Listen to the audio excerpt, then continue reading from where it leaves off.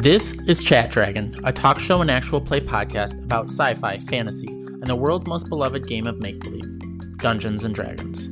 My name is Jared, and I'm your host. I am a newspaper reporter by day and a dungeon master by night. I decided to start this podcast for purely selfish reasons, and that is to have a reason to talk to interesting people about interesting topics, all through the lens of D&D.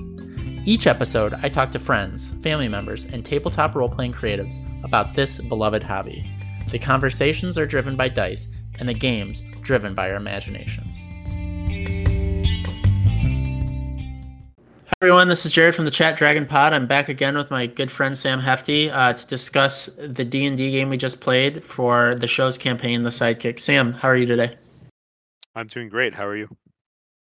Doing awesome. So Sam, how do you think it went?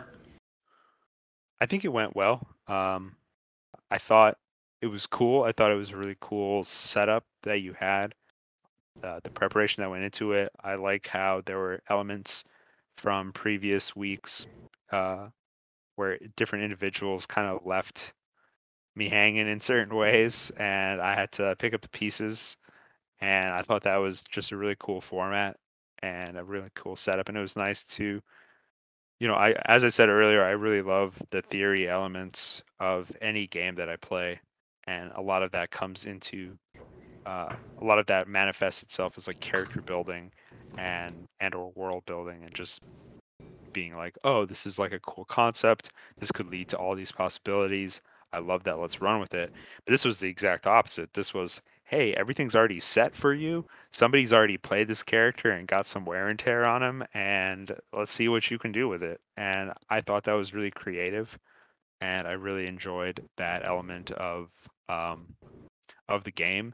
In terms of how it went, like, my point of view is always, or at least for now, it's always going to be like I could have done a lot better. My point of view is like I haven't played a lot of D&D, and I know a lot of other people have maybe played a lot, or they're they have much more experience with thespian roles or life or whatever skills than I do. So I can totally see a lot of other people taking it down a more political path or more theatrical path. For me, most of my experience is like strategy related, whether that be video game or Magic or that kind of tabletop. So my thing is more just like, oh, what am I going to do for combat? What am I going to do for getting in and out of difficult situations? It's a lot less based on charisma and politics and that kind of thing. So yeah, I think I could have probably played it better in terms of getting Marigold and Todd into a more wacky adventure, getting them to do crazier, cooler things. But still learning, and it's still fun to check it out. I think part of the fun is just having a character. Each person has their own spin and how they like and own style of play. So I think of the fun for me at least has been to kind of see how people differ in their approach and to kind of see how Marigold changes with each guest. Before he would, first episode we had a little bit of backstory. We just knew he had kind of a funny name, and he kind of had a chip on his shoulder about it, and he was working for this guy. But then we over time have learned that he's kind of failed improv comedian. He's kind of reckless and a trash talker, and all these things were established by different people. So it's kind of interesting to see how people put their mark or scars or whatever on the character. So I'm kind of interested though, Sam. You said you kind of are more of a strategic player. So when you are making your characters, you're making a character for a campaign. Do you think about story first, or do you think about how to like max out their stats, get the most out of the character in terms of their skills and their abilities? I think it's a good question. I think for me, I naturally like gravitate to the first thing that you said, where whenever I look at any game, I tend to, I know there's a lot of people who look at like the flavor or the story or the lore of the game first, and they're just like, I want to play, an elf, and I'm always going to play an elf, and I love elves, and that's cool. Like that's cool for those people that they know what they like. I tend to look at the like more like metagame strategic, like, hey, does my group have this? If not, I'll provide it. Or, hey, what if we get into this scenario? What can I do to help that? I think there's different archetypes that people fall into when looking at those kind of roles. So some people are like, I'm always going to be the martial melee fighter. I always want to wield a two-handed, weapon and smash face. And some people are like, I always want to be that mage character. And I think for every game I've ever probably played, I tend to come at it from a toolbox or toolkit approach, whether that be a MOBA or an MMO or a card game or a D&D. I'm just like, hey, what's a well-rounded character? I know when I talk to people about D&D, and I've expressed that before, people are like, oh, you should totally play a bard. That would be awesome. Bards can do everything, and you sound like you want to do everything, and that sounds perfect for you. And I'm just like, I don't see myself as a charismatic person. I don't think that I want to be singing. I don't think I want to be making charisma checks and be doing like different politics in a game.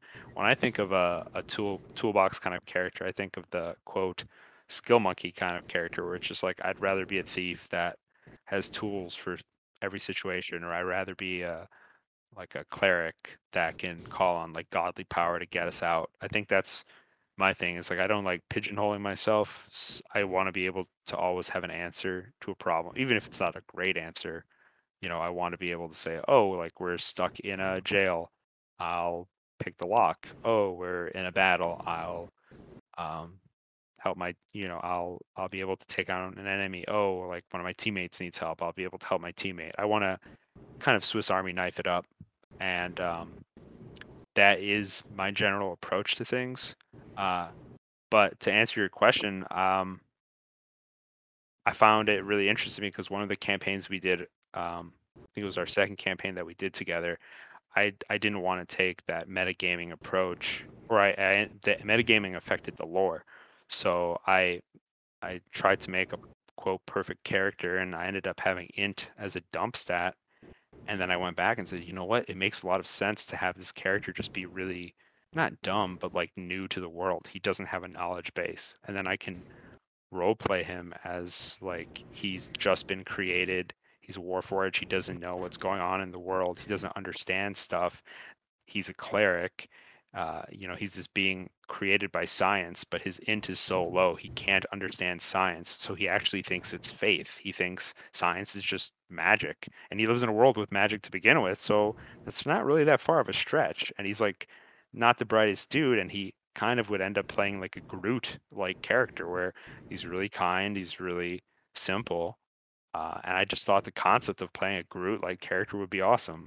I've just been talking for a long time, so if you know me as a person, I talk a whole lot. So I was like, hey, it would be really cool to play a character who doesn't talk that much and maybe has a lot more wonder and confusion when they enter the world. And the result of that was horrible for that group, because the group really needed a leader. It really needed somebody to step forth and say, hey, let's make decisions this way, or let's be I'm the face of the party, I'll take care of this. And in the background, I was just I'm Grooting it up, and that really didn't work. That's really good with maybe a group that has a dedicated leader, and you can if your group has, if I mean, not to rip off Marvel too much, but if your group already has a Rocket and a Star Lord and everything, yeah, you can play a Groot. But sometimes you need to be that team leader, or you need to be the catalyst for change, and that character is just not a great outlet to be a catalyst for change. I really liked that character when you played him, and just for the listener to know, the campaign he's talking about, it was a campaign in kind of this world, homebrew world, that I've used for a couple campaigns, where like a lot of really mundane things are kind of,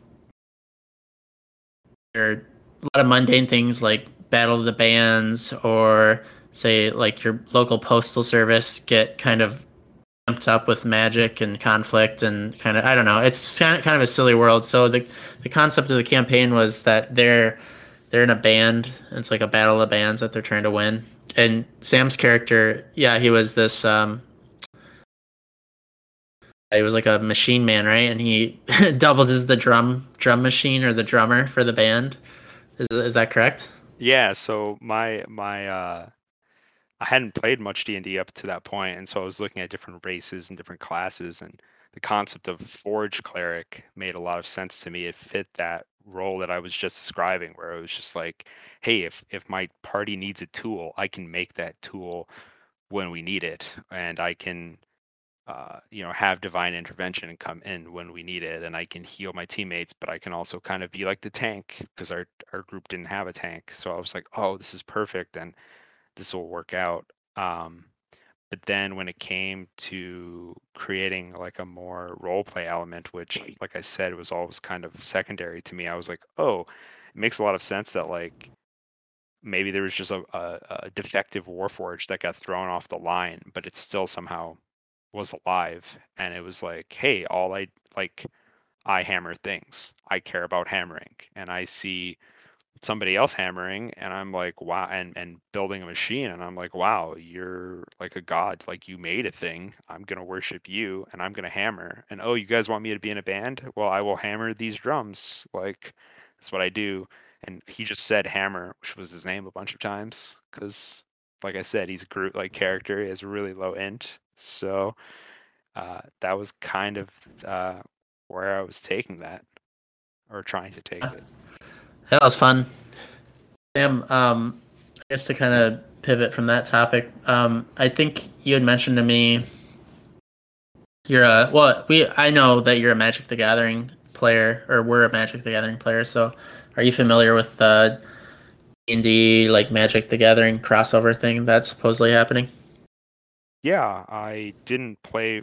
I was really into Magic when I was younger. The Gathering, the card game. I thought the strategy and the look and the lore and everything of it was really cool. And I recently been paying more attention to Magic, and they just came out with a D&D set. I believe it's called um, Adventures of Forgotten Realms or something to that style. But I do like that Wizards of the Coast is trying to branch out and add more things to Magic, and it makes a lot of sense for them to create, Strixhaven and Innistrad in the Magic the Gathering world, but then make those things exist in the D&D realm for people who want to play in an Innistrad setting, which is like Curse of Strahd, I assume, or in the Strixhaven setting. I think there's a Strixhaven campaign for D&D, and now they're coming out with a D&D based Magic the Gathering expansion. So I mean, I'm not really much of a Magic player, but do you see crossover being something that would draw you back to the game to get back into it, or do you think that it's kind of a chapter in your life that's closed, been or something?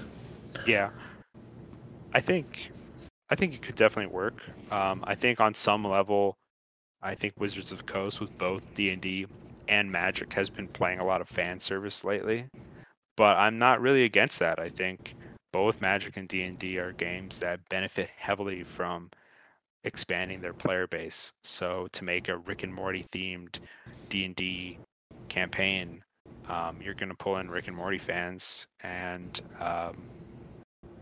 that could lead them to being really interested in the game. Same way with creating D&D Magic related stuff or Magic related D&D stuff. Like, there's definitely a market for it, and there's people. When you go to any tabletop shop, you have individuals. I mean, I've just been to in the area I live in. There's like at least 7 or 10 different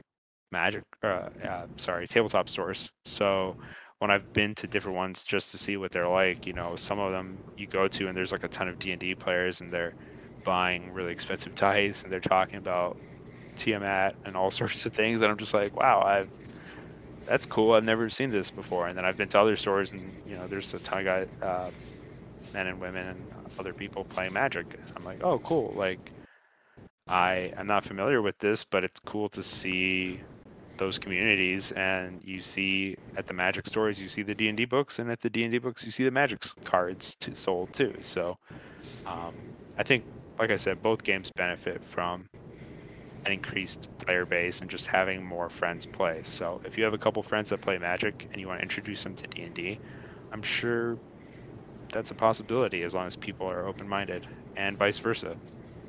So yeah. But I guess, I mean, do you think D&D being in Magic is something that would it get you back into to sit, like, would it get you to start buying cards again and build a deck out and start playing? Gotcha. Yeah. I think at the end of the day, it really comes down to friends, your friend group.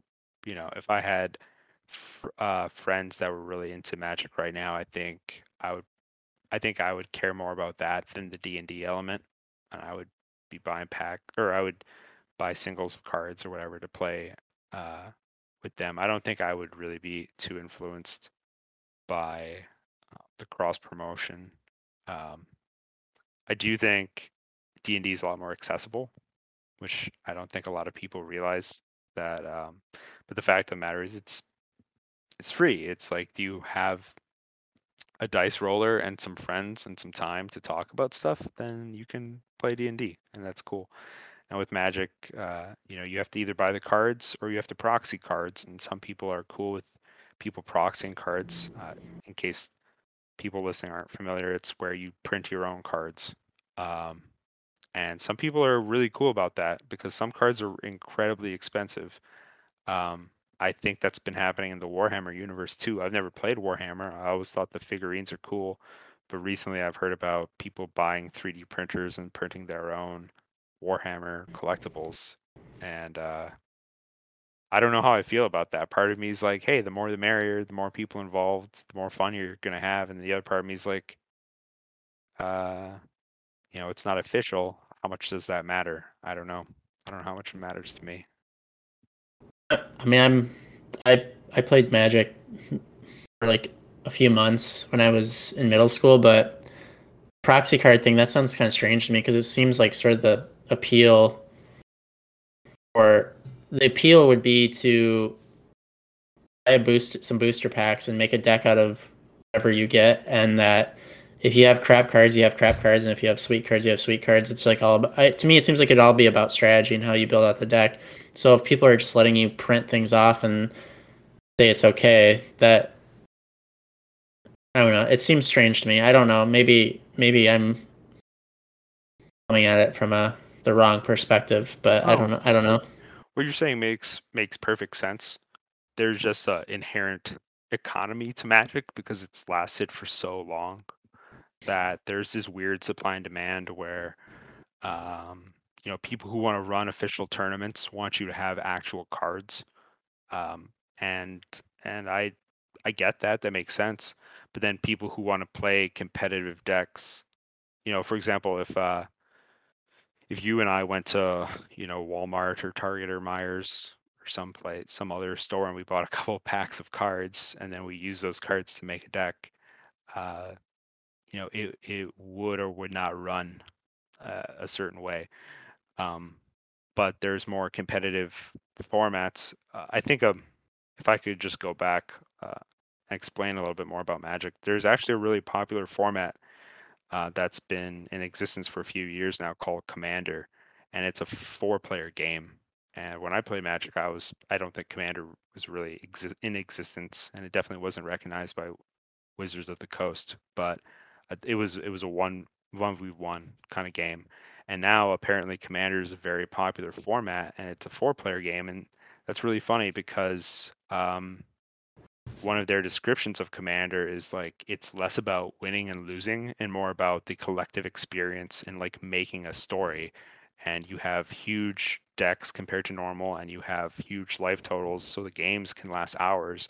And I think that is a place where um, D&D and Magic can overlap, where when you get together with friends for D&D, some people are very much about the strategy and the campaigns and whatnot, but other people just want to tell a really cool story with their friends, and that's what they do through outlet of D&D. And some people play a 4-player commander game and they tell kind of their own story through their cards and what the politics that goes between the 4 players, like, hey, I'm going to do this and I'm going to beat all 3 of you. And someone else is like, hey, if you help me do this and stop him or her or them, I will then help you out next turn. And like, that's a really cool thing. And some people want to play a more competitive version of Commander. And the issue with playing competitive Commander is those cards that I talked about that were printed 20 years ago are now worth, hundreds of dollars. I mean, there's a particular card that's,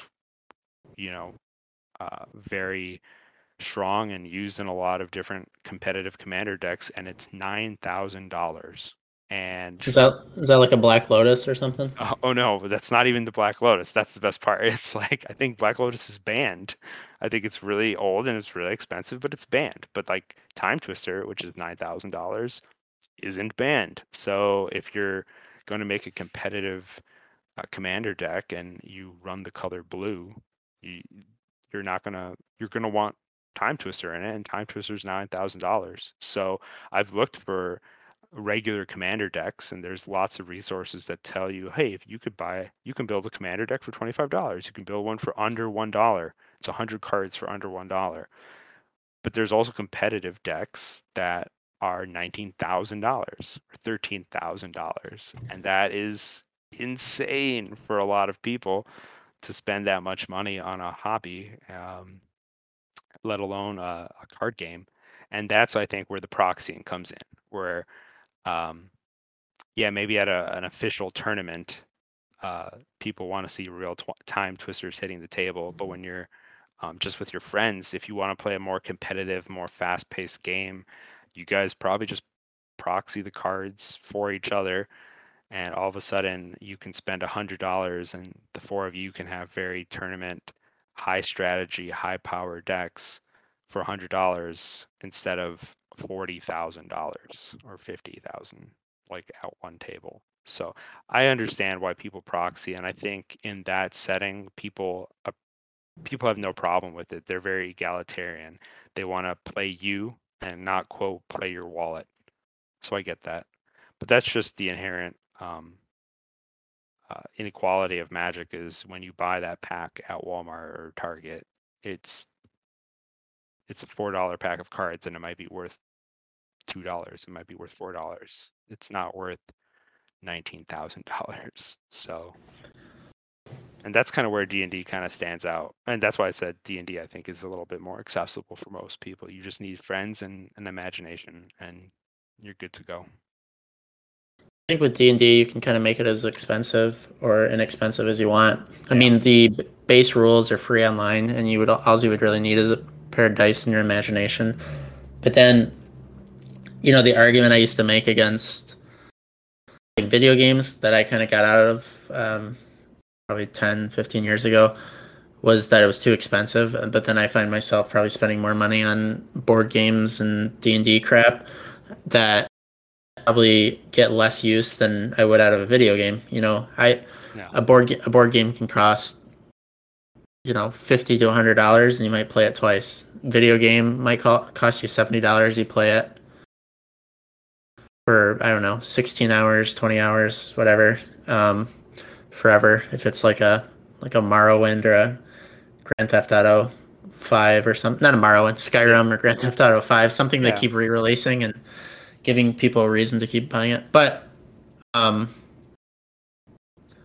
I going with this? Well, like Magic, it was another one of those things where I was like, I kind of felt turned off by the fact that it was like a thing you had to keep putting money into the machine basically to play it. You had to keep buying cards. Cards would be banned or no longer allowed, and which I guess made games like Keyforge seem kind of interesting to me, because it was like you just bought the deck and then you were good to go. Or which was also, I think, what's that guy's name, Richard Garfield or something, the guy who started Magic. It's another of his games, I think. Yes, I think he created both.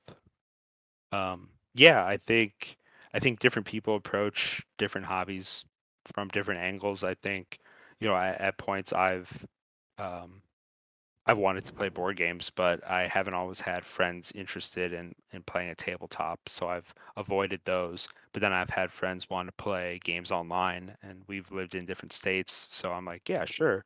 And there's interestingly quite a few free to play games that are high graphic quality, high um, interactivity and skill and whatnot that you can get hours of fun out of for free, and they have like cash stores or for microtransactions and whatnot, which some people are very against microtransactions, and that makes sense if you're paying $60 to $70 for a game and then you're also buying extra microtransactions on top of it. Like that is ridiculous. But if you play a game for free and maybe you bought one skin for a character or something, and I mean you see that with some of the very popular games, especially with younger crowds, middle school or teenage. A lot of the games that they're playing are free to play games. You don't have to steal your mom's credit card to play them. And then with Magic, like I said, some people who play within their friend groups and want to play high-powered decks, they proxy. But if you're not proxying and you want to play real cards, like I've never proxied, but I've always played on a budget. But the budget cards I used to do, like I used to when we were in high school, I used to go to the comic book shop, take you sometimes. We would get comics, but sometimes I'd buy cards for 10 cents a card, and I would buy 4 of those, and then all of a sudden the deck I'm running is more consistent than the friend of ours who buys a pack at Target and just throws in whatever matches. But like I said, with some of those expensive cards, Magic cards strangely have appreciated over time. So if people are interested in getting into Magic, some of the cards you buy now, regardless of the price that they are, they're going to go up. And it's kind of weird to view a hobby like that, right? So some people are like, "Oh, my hobby is D&D, and I do cool stories with my friends, and we have a good time, and that's it." And other people are like, "My hobby is Magic, and I've bought these really expensive cards and I use them to play against other people, and I'm still playing with my friends, but 2 years down the road, like I've made money on the cards that I bought because they've appreciated over time." Everybody has different angles, and I just think that's a kind of a weird angle, but it's also a really interesting angle. Like, who knew card appreciation exists? And during the COVID pandemic, we've seen a huge spike in Pokemon cards. Obviously, we've like people our age were around when they first came out, but who knew that they would be selling for millions of dollars today? I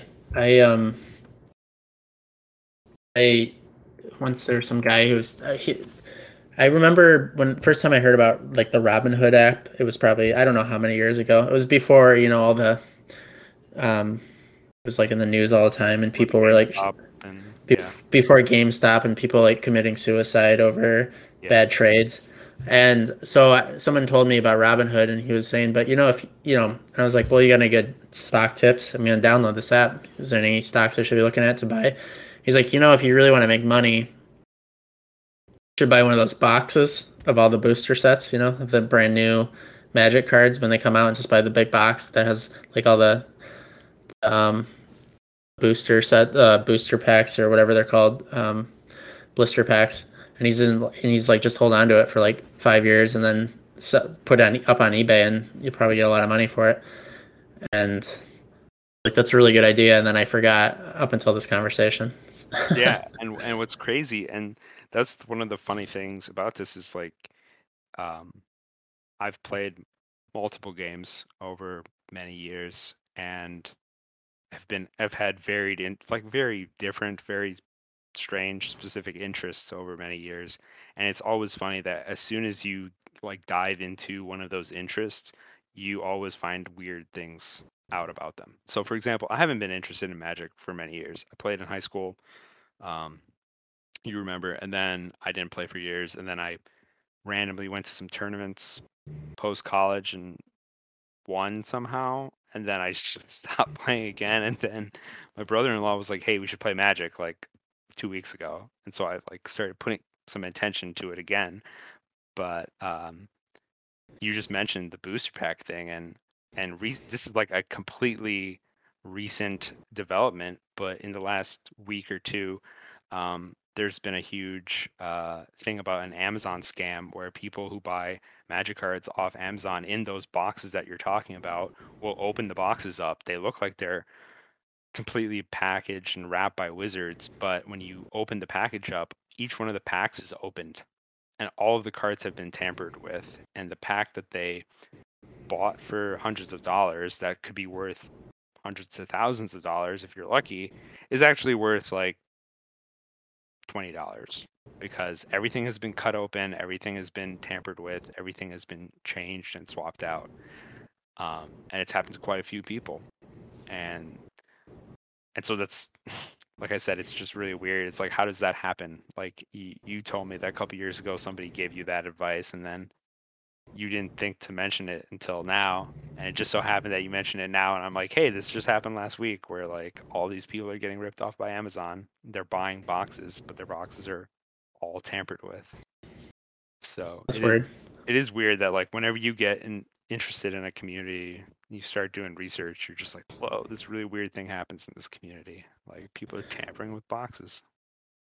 There was, it's not Magic, but there was one unconventional investment that I made after kind of reading about things that appreciate over time, and it was Lego, like a Lego. Apparently, Oh, wow. if you get the right sets, because there's such a huge collector's market for it. Typically, they're like sets are in the hundreds of dollars. So maybe like the Voltron set, you just hold on to it in the box for however long. So I was like, oh, I'm gonna test this out, and I ended up buying like Lego Yellow Submarine. I felt like it was like a low barrier to entry. It was like maybe a $30 to $40 set, but I was like, oh, it's a no, there's a big market for Beatles. People love the Beatles, so I figure it's not $100 set, but probably at some point it'll be a collector's item. So never got into the card collecting thing, but I have a Beatles set somewhere in storage, and I think last time I checked it probably it was worth $30 more than what I bought it for. So like made some profit. That is crazy. It's crazy because you just mentioned Voltron Legos and you blew my mind. I never knew that could exist, and I was like, wow, that sounds awesome. Let me look that up. I looked it Looks up. awesome. It's like $500. There's like only one left in stock at this one place, and I'm just like, holy crap! Like, yeah, you're right. Like somebody bought this for $39.99, and now it's worth $500. I have some Magic cards I bought in high school for like $5 a piece. That was a lot for me back then, like to buy a $5 card. I recently found out that $5 card is worth $150 right now per card, and I'm just like, oh my god, like I hope I still have those.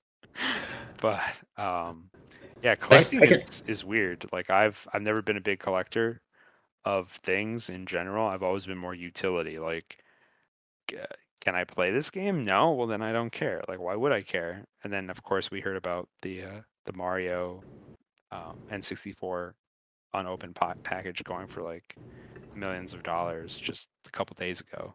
So, I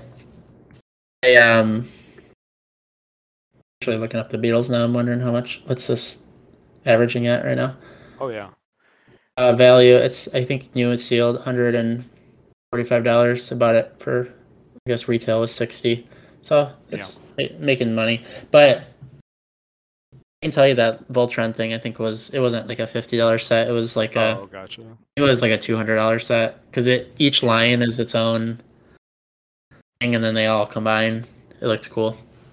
They used to have it at Barnes and Noble and I was always tempted to buy it, but I make a reporter's salary, so it didn't seem like like something I could buy at the moment. So yeah, and there's you mentioned Robinhood and paying attention to Robinhood before GME was a thing or like a well-known thing. But I mean, I think Reddit has quite a few finance-related things where if people are really interested in collecting and I mean, I'm not. I never really have been, but I guess never too late to be interested in it, but maybe one day I will. But there's all sorts of finance related things, and there's a magic finance thing for guys, or for, I keep saying guys, I need to ungender my speech, but for people who want to um, get into like the collecting element of magic, and it's just like, hey, you guys should, there's a lot of speculation and like, hey, you guys should buy this or don't buy that. um and obviously the whole Amazon scandal with the open packs and stuff, and is it Amazon doing it, is it a disgruntled worker, is it fake, all sorts of things are coming up. But there are quite a few collectors related um, markets, I guess, where people are looking at the finance of magic cards, and it's just like, wait, what? Like, how is that a thing? But no, people are looking at, like, and it's not just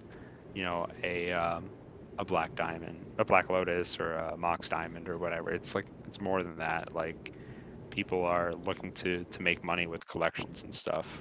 I read an article not too long ago talking about how like during the COVID pandemic, like the cost of Pokemon cards somehow shot up, and there's people now with multi-million-dollar Pokemon sets, and they're never gonna sell them because they're true collectors at heart. That they've been collecting since they came out in 90, what, 8 or 9, and they've always collected, and they didn't do it for the money. They did it for the love of collecting. And now they have a $17 million Pokemon card collection that they're not going to part with because they love their cards, and that's why they have them. I didn't think that applied to D&D until this last week, where I went to a tabletop store and I saw a person say, "Hey, what's that set of black dice? That looks really awesome." The person behind the counter said, "Hey, that's hematite dice. They're $200 for this set of hematite dice," and the guy bought it. And then his girlfriend was like, "Is that Tiamat? And how much is that?" It was $60. I'm buying Tiamat. I need to have Tiamat. I must have her. I'm just like, oh wow, I didn't realize people spent money on D&D as well. I thought it was like my point of view was like, I'm not even rolling real dice. I'm just rolling on D&D Beyond. So Yeah. Well, I think, like I said, it's just there's levels you can go. oh It could be nothing. I mean, the SRD rules are free, and if you have D&D Beyond yeah, and you don't mind playing a limited character and not having all the options, then it's free. But if I have a lot of different types of dice, and some of them were dice I bought off Wish.com, and I got like pack of 10 for like $10, and then I have a set of dice that actually did cost me $10 just for that one set. yeah. Um, so I think well, I wanted to say Rapper Logic. I don't know if you know that Yeah. rapper. Oh yeah, for sure. He bought like I guess a $220,000 Pokemon card or something. I Hit the can news see it. recently. That article I read about it was about a guy quote named like quote Mr. Pokemon or something, or King Pokemon. I don't know. It's kind of weird when a bunch of little kids see you at a Pokemon convention and call you King Pokemon or something, but whatever. He loves it. He like had like Steve Aoki, and I'm not sure if that's how you say his name, but other famous musicians like, buying cards. I remember hearing about different Twitch streamers, not really streaming games, but just streaming themselves cutting Pokemon cards. I guess that's kind of Baller. expensive. Yeah, exactly. I don't I don't want to drop lingo and age myself as a lame old guy or anything. But, Like I just did. yeah, exactly. I'm like, It's fine. excuse me. I'm pretty sure kids say swag these days. No, but that's probably not even right. But my point was that I've always found it weird because when I play games, I'm always about the gameplay itself, like you said earlier, about like, are you more about the story? Are you more about metagaming? Or are you about like the strategy behind it? And I'm always like, hey, I want to play games with other people. I want to strategize with other people, and I want us to, maybe go against something or someone. So obviously MOBAs and MMOs fit that category, but so do um, team-based Magic the Gathering. Not that I've really played a whole lot of it, but it exists. And D&D is kind of like that, depending on your group. Some people are like they have kind of a antagonistic relationship with their DM.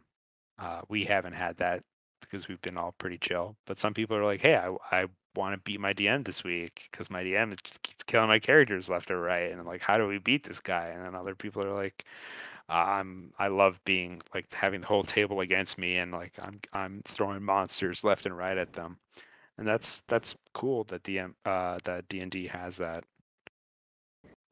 variance to it where you can kind of play together as a group and have fun, and you can kind of go against each other and have fun and backstab and plot. And if that's your thing, that's not necessarily my thing, but I'm sure as long as you find a group to do that with, you're golden. Well, Sam, before I let you go this evening, we do just like a random kind of like 3 random questions at the end of the interview. If you have your D20 handy, I'll have you roll it, and I will give you the question that it comes up with. Right. Just for the listener, I have a random dice table with a series of questions on it. So, whenever you're ready. Okay. I have 3 D20 sitting in front of me. So just let me know what the first one is. We'll do it one by one. 2. 2. Okay. So the question is, what is the last thing you looked up on the internet? I looked up. Do you mean just like in Google? Yeah, anything. Yeah, I guess it could be The last thing Google. I looked up was, as mentioned earlier, Voltron Lego. And before that, it was let me go through my tabs. It looks like it was. Sorry, I'm just trying to close all the D&D related tabs. It was Martin Shkreli Wu-Tang Clan album sales. Like I said, I'm not a finance guy, but I know that happened today, and I'm a fan of Wu-Tang, and I hate Martin Shkreli for his terrible treatment of people and his appropriation of rap items. So, uh, What was the? I haven't read the story. So he oh, sold it. I didn't. The story didn't actually pull up because I don't have a subscription with that magazine. Oh, the headline I'm reading Apparently it he says. Headline I'm reading it says United States sells one of a kind Wu-Tang Clan album seized from Martin Oh, nice. So Oh, interesting. I have to read that. That guy was a good person. No. I don't usually like to judge people Yeah, in public forums. yeah, But like I think it's fair to say everybody can agree, Democrat or Republican or Libertarian and Green Party, whatever you are, that Martin Shkreli or however you say his name wasn't a yeah. great I don't individual. know if I have either. I just I worked in the pharmacy business and saw a lot of people who went without medications, and he made it hard for people to get meds. And I think no matter who you are, when you're trying to help a little grandma with her life-changing medication, you're probably not going to be too happy at the people who make that life-changing medication worth more than what she spends on food in a year. So I think he had acquired the rights to like a malaria medication. I think I don't remember it, but it had like an off-label use that people used it for, and he just upped the price. I think, and then he well, we have like a special program for people who can't afford it. I think. I'm not sure. Does that ring a bell? yeah, unfortunately, there's just been so much news in the last couple of years. My memory is not what it used to be, so I have to like look it up again. But it looks like he did stuff with companies that took care of different types of drugs. So This HuffPost Yeah. article says it was Daraprim, and it's used for malaria and Yeah. AIDS and some other stuff. Yeah, So, it's an anti-parasitic, so, and it's also used to treat AIDS related issues. And it had to do with like patent law, I guess. So patent expired and he took care of it, picked it up and raised the price. But I mean, that's what's happened in the last couple of years is like the price of a lot of drugs has skyrocketed. Obviously, we've heard about the person who did that with the EpiPen, the epinephrine that people need to survive yeah, and, allergic reactions, and then with insulin as well. yeah, that's probably one of the worst ones right Yeah. there. Even I don't work uh, in pharmacy related jobs anymore, but when I started to when I finished, the price of insulin went up by like 300%. So at least a couple of them. But yeah, it's rough. But I would rather I'd rather my answer be Voltron Lego for the last thing I looked up. And it is officially the last thing I looked up. So Right. Can I have you roll again then? yep, and we're getting a 9. 9. Hot dogs or hamburgers? That's a tough one. I don't know. Are you vegan now? Maybe. I don't know. No, my wife Okay. is vegetarian. So we have had, veggie dogs, which are surprisingly not that different from a regular hot dog, depending on what brand you get. Because with a lot of hot dogs, you don't really know what's in there, and with a veggie dog, you still don't know what's in there. So it all works out. That's But fair. in terms of, I guess for me, I've always been more of a burger over a hot dog kind of guy. You can kind of make it the way you want to make it. You can add a lot more stuff to it, and if you don't, obviously beef is what we're familiar with as for burgers. But if you don't eat beef, you want turkey, that's an option. We were just at a place that sells a salmon burger. I don't really know what that. I like salmon, but I've never had a salmon burger, and I don't know if I want to. And then we've had obviously the plant-based burgers, not so much the veggie burgers, but the Impossible burgers and Beyond Beef and stuff like that. And I yeah, I don't really care for the Beyond or whatever. I don't know which one I had, but I remember buying it because I was curious. You yeah. see it advertised, Burger King advertised. Not, I didn't buy Burger King's, but I think theirs is Impossible, and then you can buy but both I'm in stores actually, like regular. and I was just curious. I wanted to know how close it was to the real thing, and I tried it, and I feel like I was like it tastes like a burger I would buy at school. Like if I was in school still, Gotcha. like a high school or middle school, like just kind of really Not even like a college dorm burger. maybe it just wasn't good. I was like, this doesn't really taste that great. I mean, I guess it passes, but it passes for like very low quality burger, in my opinion. Gotcha. I don't know if that was your take if you've tried it, but I like I burgers, I and have, yeah. I'm not like a insane carnivore or anything like that. I'm open to trying veggie products, and that was not one I particularly liked. So Gotcha. Yeah, there's quite a few on the market now. I've had them all lately, or more recently, I guess, better term for it. But yeah, I think I like burgers more, just because there's a lot of different kinds and there's a lot of things you can do to them. So if you have dietary restrictions, you can make it work. And there's not really a lot you can do to a hot dog. I know they Chicago style it, um, but yeah, hot dogs are kind of simple, kind of plain.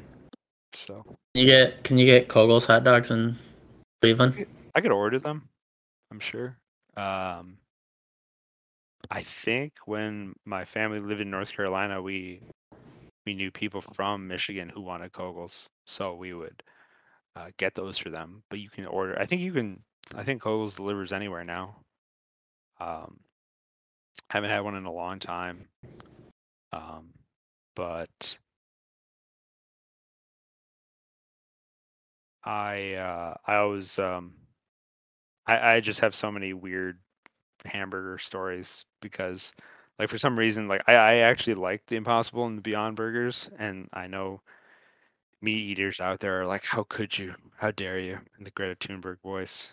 But I'm really unlucky when it comes to burgers because whenever I get a burger from like another store, it's or like a fast food chain or whatever, there's a bone chip in it.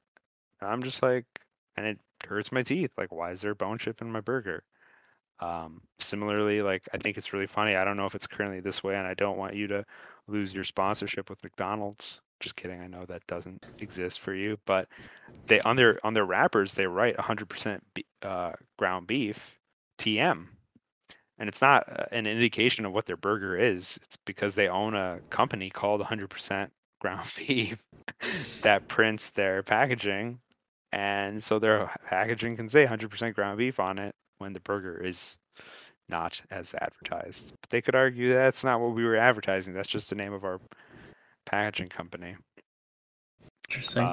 It's pretty weird. It reminds me of Idiocracy and the Welcome to Costco. I love you, but um, but yeah. So that's weird. And I don't know if you've had Impossible Burgers. They sell them at Burger King, but if you buy them at your own or at a store or you order them online, the claim to fame for Impossible is that they use heme, which is this iron smelling and tasting. Like heme itself is smells like iron and tastes like iron, and that's what you taste in the meat because it's quote bloody. But they found a plant-based heme to use in their plant-based burgers, and that's why Impossible Burgers bleed when you cook them. My wife is vegetarian. She's always been vegetarian her entire life. So I made her an Impossible Burger, and she was surprised by it. She was weirded out by it, but she liked it, kind of. But then she made one herself, and she was terrified because she saw the burger bleeding, and she's never cooked anything that's bled before. And I was like, look, it's not real. It's probably like red dye or beet juice. It's not really bleeding, but it was a traumatic experience for her, and I thought that was hilarious. And I filmed it, and it's somewhere out there on the cloud. Nice. I'll have to get the Impossible. I don't know which one I tried. I just remember being like it passes, but it's not like a great substitute. It wasn't a great substitute in my book. Yeah. Whatever the one I tried. And I think a younger me would be appalled by the idea of like fake meat. No, it's like part of me is like if you want meat, then just eat meat, and if you don't want meat, then don't eat it. Yeah. And some of these substitutes I think are kind of like I don't know. It just seems kind of weird, but there's like a curiosity, and I definitely gave the Impossible or something a try. Yeah. I'm not a crazy carnivore. I know that probably made me sound like I was earlier, but I actually have probably we eat a number. We eat plant based once in a while. Like your family is Indian, and that's like one of our favorite types of food to cook is Indian Oh, food, and gotcha. we love eating Indian food and going out to get Indian food. And there are meat dishes, but a lot of the best dishes aren't meat dishes. I mean, obviously, that's generalizing the culture. Yeah. There's I mean, all sorts of different types of cuisines in India. Yeah. So I think India is a big place, and therefore you have places in India where the best dish is considered to be a meat dish, and there's other places where they don't eat meat at all. My family, half of my family, the other half is not Indian, but the half that I grew up with was, and I think it's funny when people say they like Indian food because I'm glad that they're culturally open-minded. But as a kid who had to eat it every day, I'm like, I hate Indian food. I never want anything else, Mexican, Italian, like Thai food, sushi. Give me anything else. Just because I just don't want it anymore. But I, uh, like I said, she's vegetarian, and so a lot of times we eat a vegetarian kind of diet. But um, so I'm not against the plant-based stuff, but at the end of the day, for me, food tends to be more of a sustenance rather than a pleasure. So when I tell people like, yeah, I've had Impossible and Beyond, and it's perfectly fine, it's perfectly passable to me, they're just like, well, I can't believe you would do that. And I'm like, I just shove the burger in my mouth and I go back to rolling dice or something. Like I don't spend that much time worrying about the food. Like, you know, so I get like my opinion is biased, right? If you were to ask me, um, what my favorite game of this or my favorite strategy or something like that, or my favorite theories on blah blah blah or rap album or whatever, then yeah, I could give you I could tell you something I care about. But when it comes to food, I'm just like, give me pizza, give me sushi, give me Mexican food. Otherwise, I don't. I'm just eating to survive, really. So I get that. That was me up until like a year ago, and then when I had to start cooking for other people, they're like, "You can't just serve us boiled chicken." yeah, I yeah, would just make a bunch of chicken in a crock pot. yeah. I was like, "Well," You're they're like, "We want different food," and I was like, "Well, yeah, this today we'll put ranch dressing on it. Tomorrow we'll put cheese on it, It's and just like, look, roll it up in a tortilla." And you've been a very you, healthy guy, so I imagine you were like, today we're having chicken, broccoli, and brown rice. And no, tomorrow we're no, having chicken, broccoli, and brown rice, and the day after we're having chicken, broccoli, and brown rice. And one day it'll have salsa on it, and one day it'll have soy sauce on it, and one day it'll have some curry with it, and that's just how well, it goes. my thing for a lot of years was just what can I make in bulk? You know, I don't want to have Yeah, to sit. I don't want to have to make decisions every day on what I'm going to eat, yeah, and that's not a part of my life anymore. Now it's like every meal has to be different every day, and I like cooking. I like cooking good food, but I just don't want to. I would rather have like an elaborate cooking day, like once or twice a week, and then the rest of the week is just like leftovers or just like simple meals. But some people wanted to go to Flavor Town, and some people don't. yeah. That I is don't know. true. So lately, it's like we have a bunch of cookbooks, but lately they take a lot of all the recipes take forever. So lately, it's just looking up quick googling like quick meals, because I don't Yeah, want to spend a lot of time cooking since I have to work so much. So, right. all right, last question, Sam. Go ahead and roll your dice. 5. Boy, these rolls. All right, what scene in a movie always gives you goosebumps when you see it? Goosebumps. That's a tough one. Um, I The am. 300. This is Sparta. No, just Oh joking. man, dude, we can go off on 300. I don't want to make your podcast political, but I was so pumped for that. I loved Sin City. It was the same, it was going to be Frank Miller based, and I was so excited to see 300 when it came out, and I saw it in IMAX and everything, and I had this strange feeling, and I hated it, and I had this strange feeling it was political, and then I found out it wasn't really based on the Battle of Thermopylae. Like, it was based on a graphic novel based on the Battle of Thermopylae, but that's not true. It was based on a graphic novel which was based on a propaganda-esque war movie that came out in like the 30s or 40s or 50s or something. Um, that was heavily politically influenced. That was based on Battle of Thermopylae. So I was like, hey, these political views coming through in this movie that I did not sign up for, they're actually like, I told everybody about it, and they're like, what are you talking about, man? It was just cool action. Did you see all the abs? They were throwing spears, and I was like, dude, that's not the point. Like, they said things that are weird for 2006 or 7, the political climate back then, and it turns out they were weird for a reason. Anyway, sorry about that long rant. You can cut that all out. In terms of scenes that give me goosebumps, I obviously like the action-packed ones, like, but those don't give me goosebumps, right? Like, yeah, it's really cool when you spoilers see like Avengers and you see the Avengers assemble scene where like they finally assemble to fight Thanos at the very end. Like that's really cool, for example. Or if you're watching My Hero Academia or something, you see that final uh, United States of Smash. That's awesome. Those are cool scenes. But I think for me, the scenes that always get me are the psychology based ones. Maybe that's just because I've always liked psychology and that's the field I'm trying to um, study about a lot right now and work on as my career. But I think the scenes that affect me more or give me goosebumps are the scenes that are kind of psychologically driven. Um, there's a scene in Forrest Gump, I think, where he realizes he has a kid. I think that kid is Haley Joel Osment. And but then he like it's like the first time in the movie that he addresses that he has some learning disability, and he's just like, is this kid like me? Because he's like concerned about the kid's psychology. Or there's a TV show. I really love the show Atlanta. It's a great show.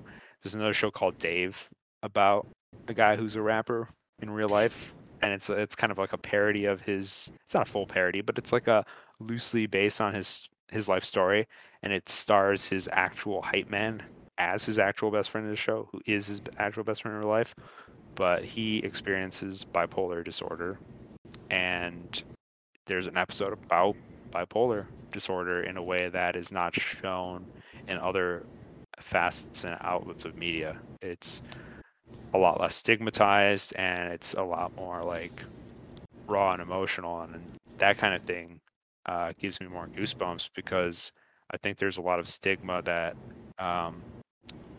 most people in the world face that we don't realize they face.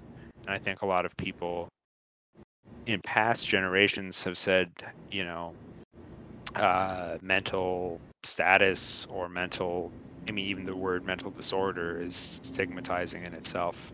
But a lot of people are like, oh, that's weakness, or oh, I don't have that, denial. Hey, I don't want to talk about that. I don't want to face that. Like, if you have problems, just drink a lot and you'll be fine, blah, blah, blah. I think that's how old generations tried to handle mental health. And I think today, we're a lot more honest about it. And I think portrayal in the media about mental health has been horrific, just like portrayal of race and plenty of other things has been.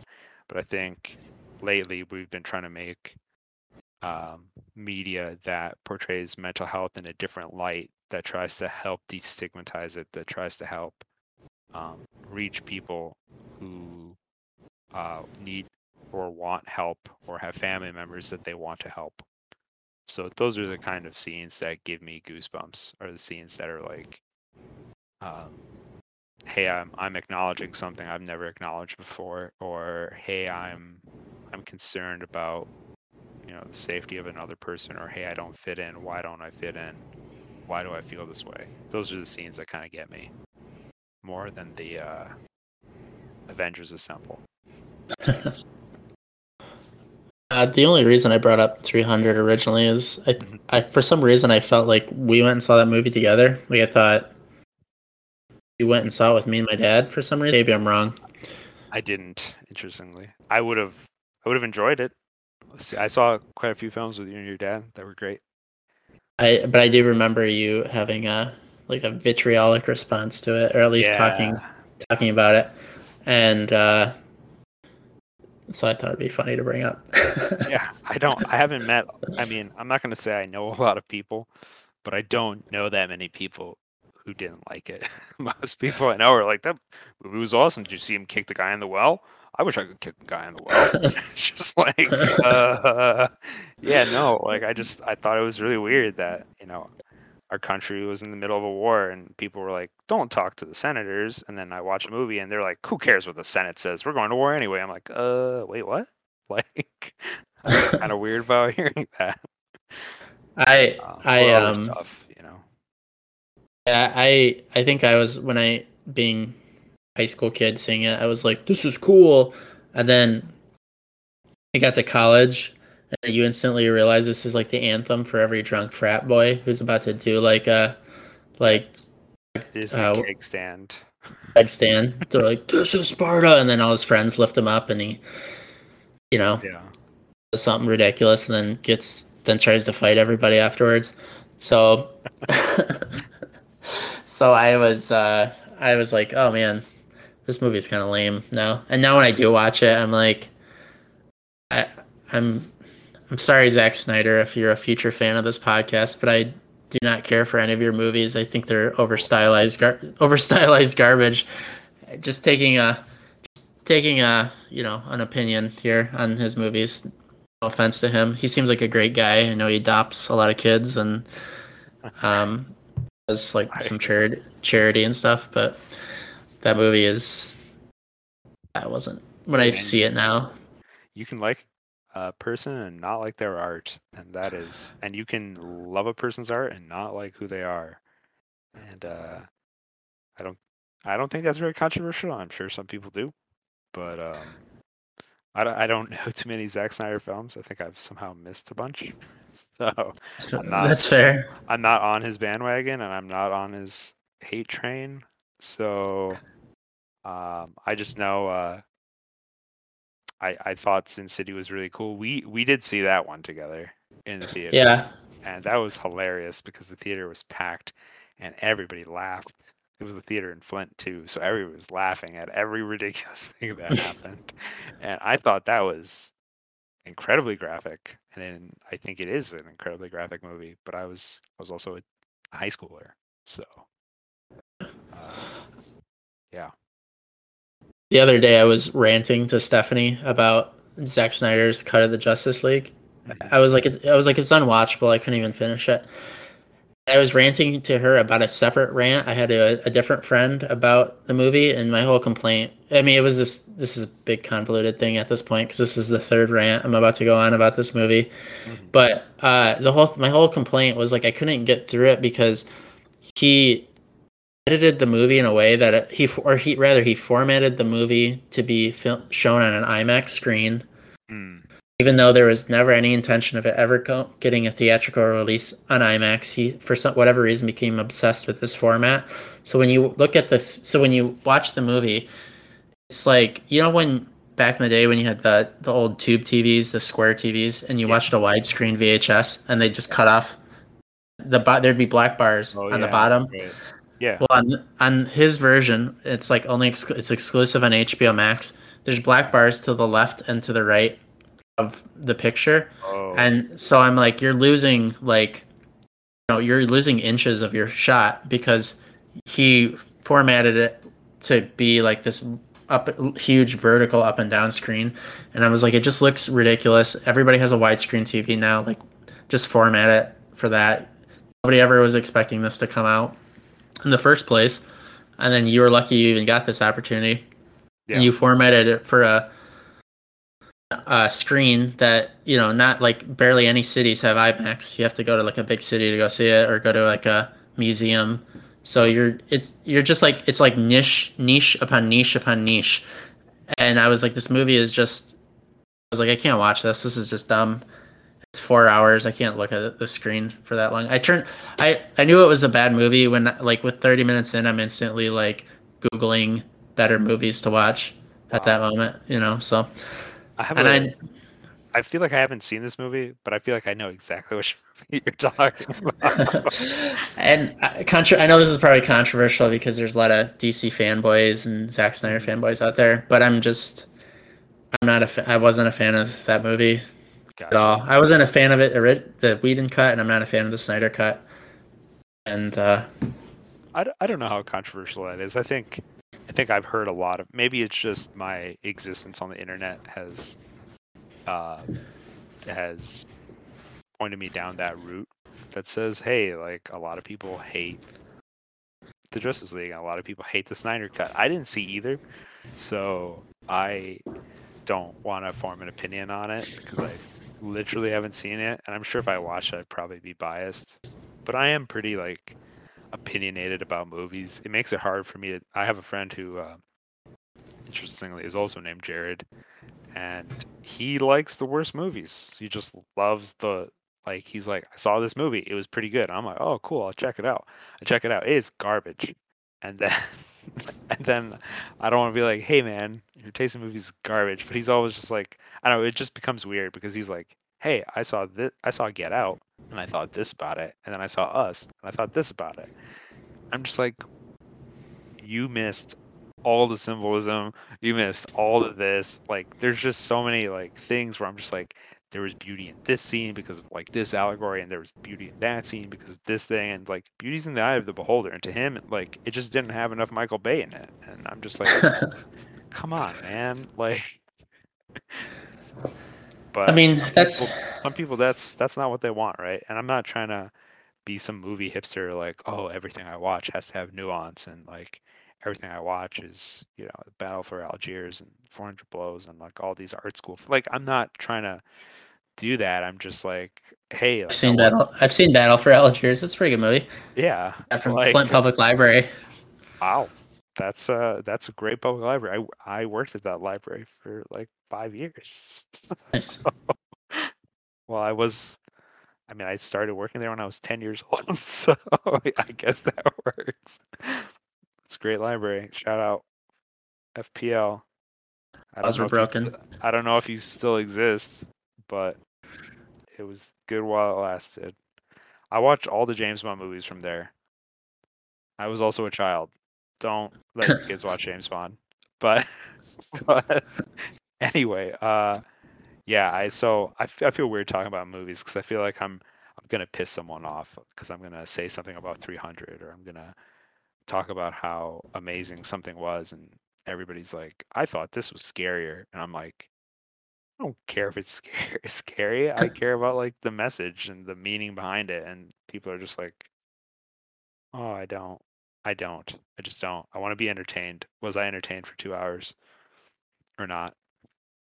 And I could yell like Gerard Butler, are you not entertained? But maybe that's what they're yelling at me.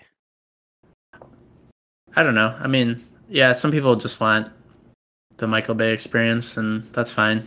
I mean, there's movies for all people. I fall. Sometimes that's all I want too. I just want shove popcorn in my mouth. But there's some things that you can't unsee, and I can't unsee two black bars to the left and to the right of the Justice League movie.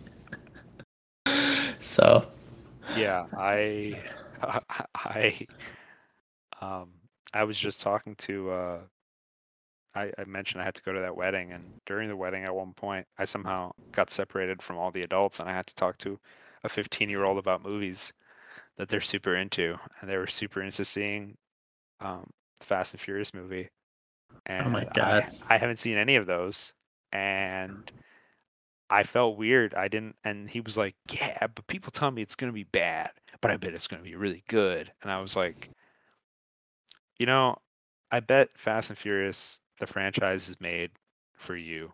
You're 15 years old. You love cars.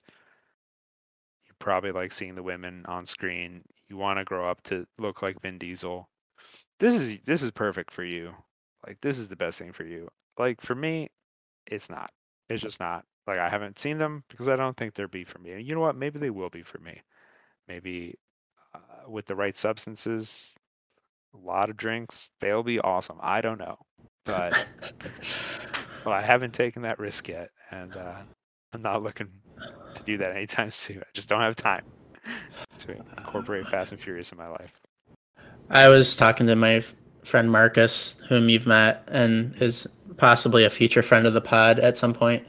Nice. Um, he, I was talking about Fast and the Furious with him, like the last phone conversation we had, and it was like basic. They're not my movies, but I was talking about like the only like non. Don't get me wrong, I like comic books, but the more I read them, the less I'm interested in mainstream stuff, and the market is like super saturated with like Marvel at this point. And I was telling him it's like the only Hollywood franchise that wasn't like a comic book at this point. And up until like 3 years ago, I hadn't even known they were like still making them. I was like, yeah, I thought they made the first two, which I saw. Like I saw the first one when I was in middle school. I like probably had my parents drive me. Maybe I was in high school, but I had to have my parents drive me to the movie theater to go see it with some people. So I saw like the first two. I knew there was a third one, but I didn't watch it. And I was like, oh, that must be it. You know, I thought it was like that was peak Fast and the Furious. Oh, That's what I thought. I thought that was it. There's three yeah. more. There's three, and then one day I'm listening to a podcast. It was like Kevin Pereira back in the day when G4 was a thing, and it's about to become a thing again because they're bringing it back.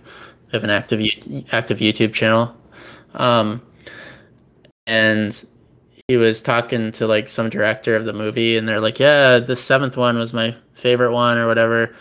And I was like, "What?" I was like, "They made more, like five more, yeah, five more of these." I was like, "I did not see that coming," and I was like super surprised. And I ended up watching. Today, this Yeah, summer, Fast and Furious yeah. 15. And then they were talking about how it's not even like about cars anymore and like racing. It's like heist films. And I was like, I guess I'll give it a shot, you know. And I watched one, and they were like in Brazil or something, and I was like, this is not good, and I stopped watching them. So I'm like, I don't know where I'm going with this. Just that I'm super surprised that they're at 9 at this point because they're unappealing to me, and I didn't even know they were still making them and were making money for the longest time. Yeah, like I mean, speaking about comic book movies though, um, and films and just everything, like watching all the Marvel movies leading up to, you know, Avengers Endgame, I was for it, I guess. I was about it. But I knew people who were just like, I'm tired of comic book stuff. I can't do comic book stuff anymore. And I'm like, okay, I get that. Like I really like Spider-Man, for example, and I didn't love the first couple iterations of Spider-Man, so I totally get where you're coming from. But now with Disney Plus and the multiple Disney Plus shows that have come out, I think my most controversial take on anything really is like I just don't really care anymore. And people are like, "How do you not care about WandaVision? Didn't you like Loki?" And I'm like, "Yeah, they're entertaining. It's just I'm at a different, you know, point in time in my life where I think if I was younger, if I, you know, would watch them with a child, it would be great because I think they're made with Disney Plus in mind. They're made for all ages. But as a person who liked the Daredevil Netflix series with its hyper realistic violence, and as a person who liked the Boys on Amazon Prime, which is based on a comic, and Invincible on Amazon Prime, which is also based on a comic and also hyper violent and adult. It's just really hard for me as an adult to watch a Disney Plus thing designed for all ages and be super about it. I see the fight scene, I see the choreography, and I'm just like, this is awesome if you're 9 years old, but I'm not 9 years old, so it's just not my thing. Like, I'm sorry. Like, I'm not saying it's bad. I'm not saying it's poorly done. Obviously, they threw a lot of money and they have very well known and respected actors. It's just I like the more, you know, adult themed Daredevil or Invincible or The Boys. Like those are just more my speed. They have jokes, and that's not to say like I need some hyper realistic violence or I need profanity or I need anything else like that. It's just those are marketed towards, you know, my demographic a little bit better than Marvel Plus is, and I think that shows. And so I Uh, can watch Marvel Plus, but I'm also just kind of tired of watching Disney Plus. So that's fair. I'm exhausted by Marvel in general. I mean, I grew up reading it, but I don't read Marvel comics anymore. I read yeah, other stuff, and we did watch Loki. That was like my favorite of the Disney Plus series. I yeah, never finished WandaVision, but Loki was fun. And we watched immediately following that. Stephanie and I just watched Preacher together, which is also same yeah. creative That was team, same made by same creative team, Evan Goldberg. Yep. same comic book creative team as well. Oh wow. Garth Ennis and Steve Dillon, I think. So, so you know, we just watched that, and that was fun. I mean, it was fun because I read the comic, and it was way different than the comic from what I could piece together from my memory. But it was Oh wow. dull, and it was weird and um, gory, and kind of could be offensive at times. But you know, sometimes you know but it was humorous. I mean, I found myself almost crying at the end, and Oh, I didn't get that from Marvel stuff. yeah, I started watching Preacher. I didn't finish it, but after watching Boys and Invincible, I was like, look, this is clearly like down the thing, like the rabbit hole for me. So let's just keep going down this rabbit hole at this point. So, Sure. yeah.